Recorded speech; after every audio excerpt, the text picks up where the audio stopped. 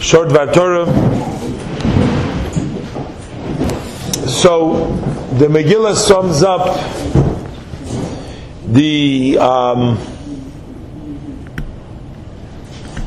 miracle. What took place? La Yehudim Hoysa Oira V'Simcha V'Sosim V'Yikar. That's the verse that we all announce very loudly. And matter of fact, in the Havdalah that we make on Motzei Shabbos, we also say La Yehudim Hoysa Oira V'Simcha V'Sosim V'Yikar. What does it mean? Oira means light, Simcha means joy, Sosin is a deeper level in joy of happiness, and Yikar is precious. What does it mean that the Jews had light, Simcha, Sosin, Yikar? So basically, as the Gemara translates it, that Oira is Torah. Oira, the Jews had light, they had Torah. The Simcha, that's Yontif. The Sosain is Milah. And Yikar is Tefillin. So that basically, that Haman, he put up a battle against these particularly four things, especially these four things, because Torah, Yom Tov, Milah, and Tefillin are all considered to be a special sign and a special connection that these mitzvahs form, a bris, a connection with a Kodesh Baruch Hu. And the main challenge that Haman placed and the Rishoyim in that generation faced was against the observance of these four special mitzvah. So when we got rid of Haman, so then the Jews got back the level of Oira, Simcha, and Sosin V'Yikar. Now, the Rebbe explains that the distinction from a Yid in his service to Hashem, being a Jew, his distinction is not merely in his soul. It's not just the fact that a Jew has a nefesh hashenis b'Yisrael, that he has a nefesh elikis, he has a godly soul, which is unique to the Jew. That doesn't require a distinction because that's obvious. That is something which only the Jew has, and that's unique for the Jewish person. So we don't have to make a recognition, a sign of an ois to make a distinction. Only applies to two things that are similar, that you can sort of mix them up and you can sort of confuse. Then you need a sign to distinguish. But if the directions is clear, you don't need no signs. If it's obvious, then no sign is needed.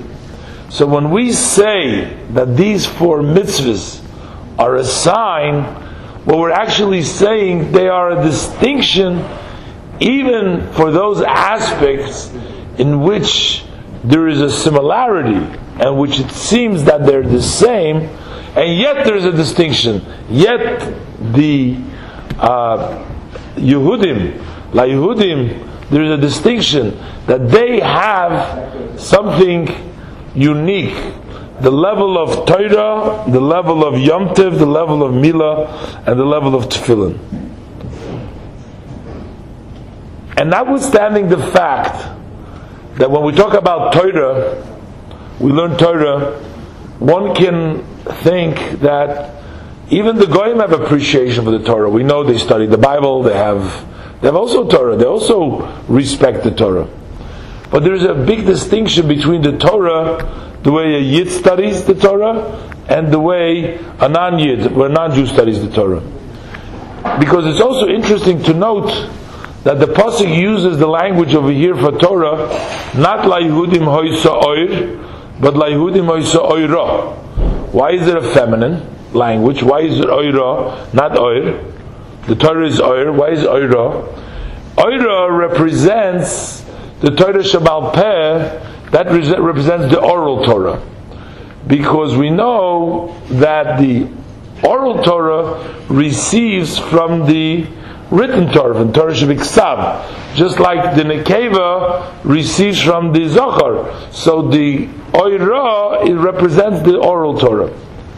Now, everybody knows when you talk about the Bible, you talk about the Torah, it's God-given. Nobody approaches the Torah simply from a logical point of view. One approaches the Torah and says, well, this was God's word given to Moshe Rabbeinu.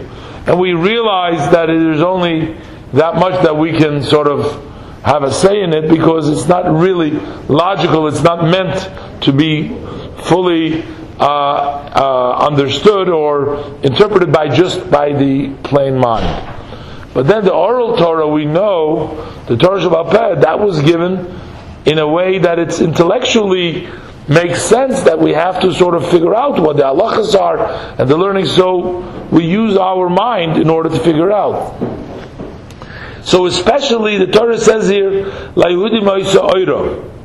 Especially the level of Torah is unique by a Jew, because even that level of oral Torah, which one needs to use his intellect and one has to approach it in a way that it makes sense, but there too there is a distinction, because the Yid knows that even the oral Torah is based and is founded on the foundation of emunah and belief in Hashem, and it's not up to every person just to come and decide as they wish and how they want to do, which is basically the other sects of the Jewish people had, the other groups of the Tzedukim and other people. They believed in the Torah Shebiksav, but they thought that they can be on a level of Torah, the Torah Shabbal Peh, they have a right to interpret it the way they want to. And that's what we find in the Gemara, even in the time of the Gemara. The Gemara says, like there's an expression in the Gemara, if this is the halacha, this was the ruling, then we're going to accept it, because there is no question. But the Gemara says, but if this is a logical conclusion, I can challenge the logic. If it's something that you want to figure out, we can respond to it. But still, even though they know that logically they may have an argument, that they may have a reason, but they know if this is the halacha, that is the halacha, then there's nobody, you can come with any agreement, with any idea, with any reason that you have. This is the uniqueness of the approach of Torah. The specialty of Torah by Yidden is that it's grounded and it's founded on a deep belief in Hashem and in the words of the Chachamim and in the sages and the tradition, that not a person is free to go ahead and do as he wishes. And the same thing is, the Torah makes this distinction as far as a holiday goes, a Yom Tov. The way a Jew celebrates a Yom Tov, what happens with a Yom Tov? By Yid, a Yom Tov adds to his level of fear of Hashem. Eventually, it brings down to the greatest of levels. Even on Purim, when it's Ad L'Yada, when we're L'Yada, but it's still Yada Baruch Mordechai or Haman, it's still in the highest of levels. Unfortunately, we know the reality. What happens when the Goyim make a party? They get drunk, it becomes violence, and it becomes nasty things come out, and there's a lot of problems that take place from such kind of party. So the party itself, there's also a distinction. There's a Yom Tov, there's a celebration, but there is difference. And the same thing is with the idea of circumcision, which we know that there are many Goyim that also circumcise themselves. And with the idea of tefillin, where tefillin is sort of a symbol of the Jewish person, it's our flag, that we wear the tefillin on us.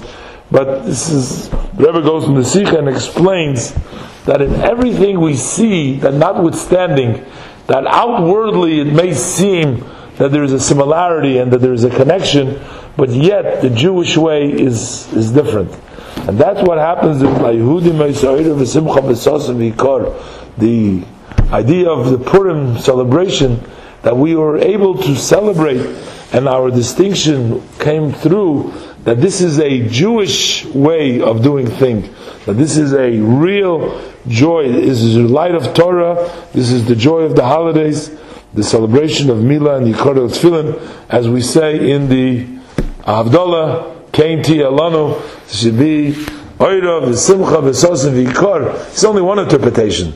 Literally, it means light, joy, festivities, and all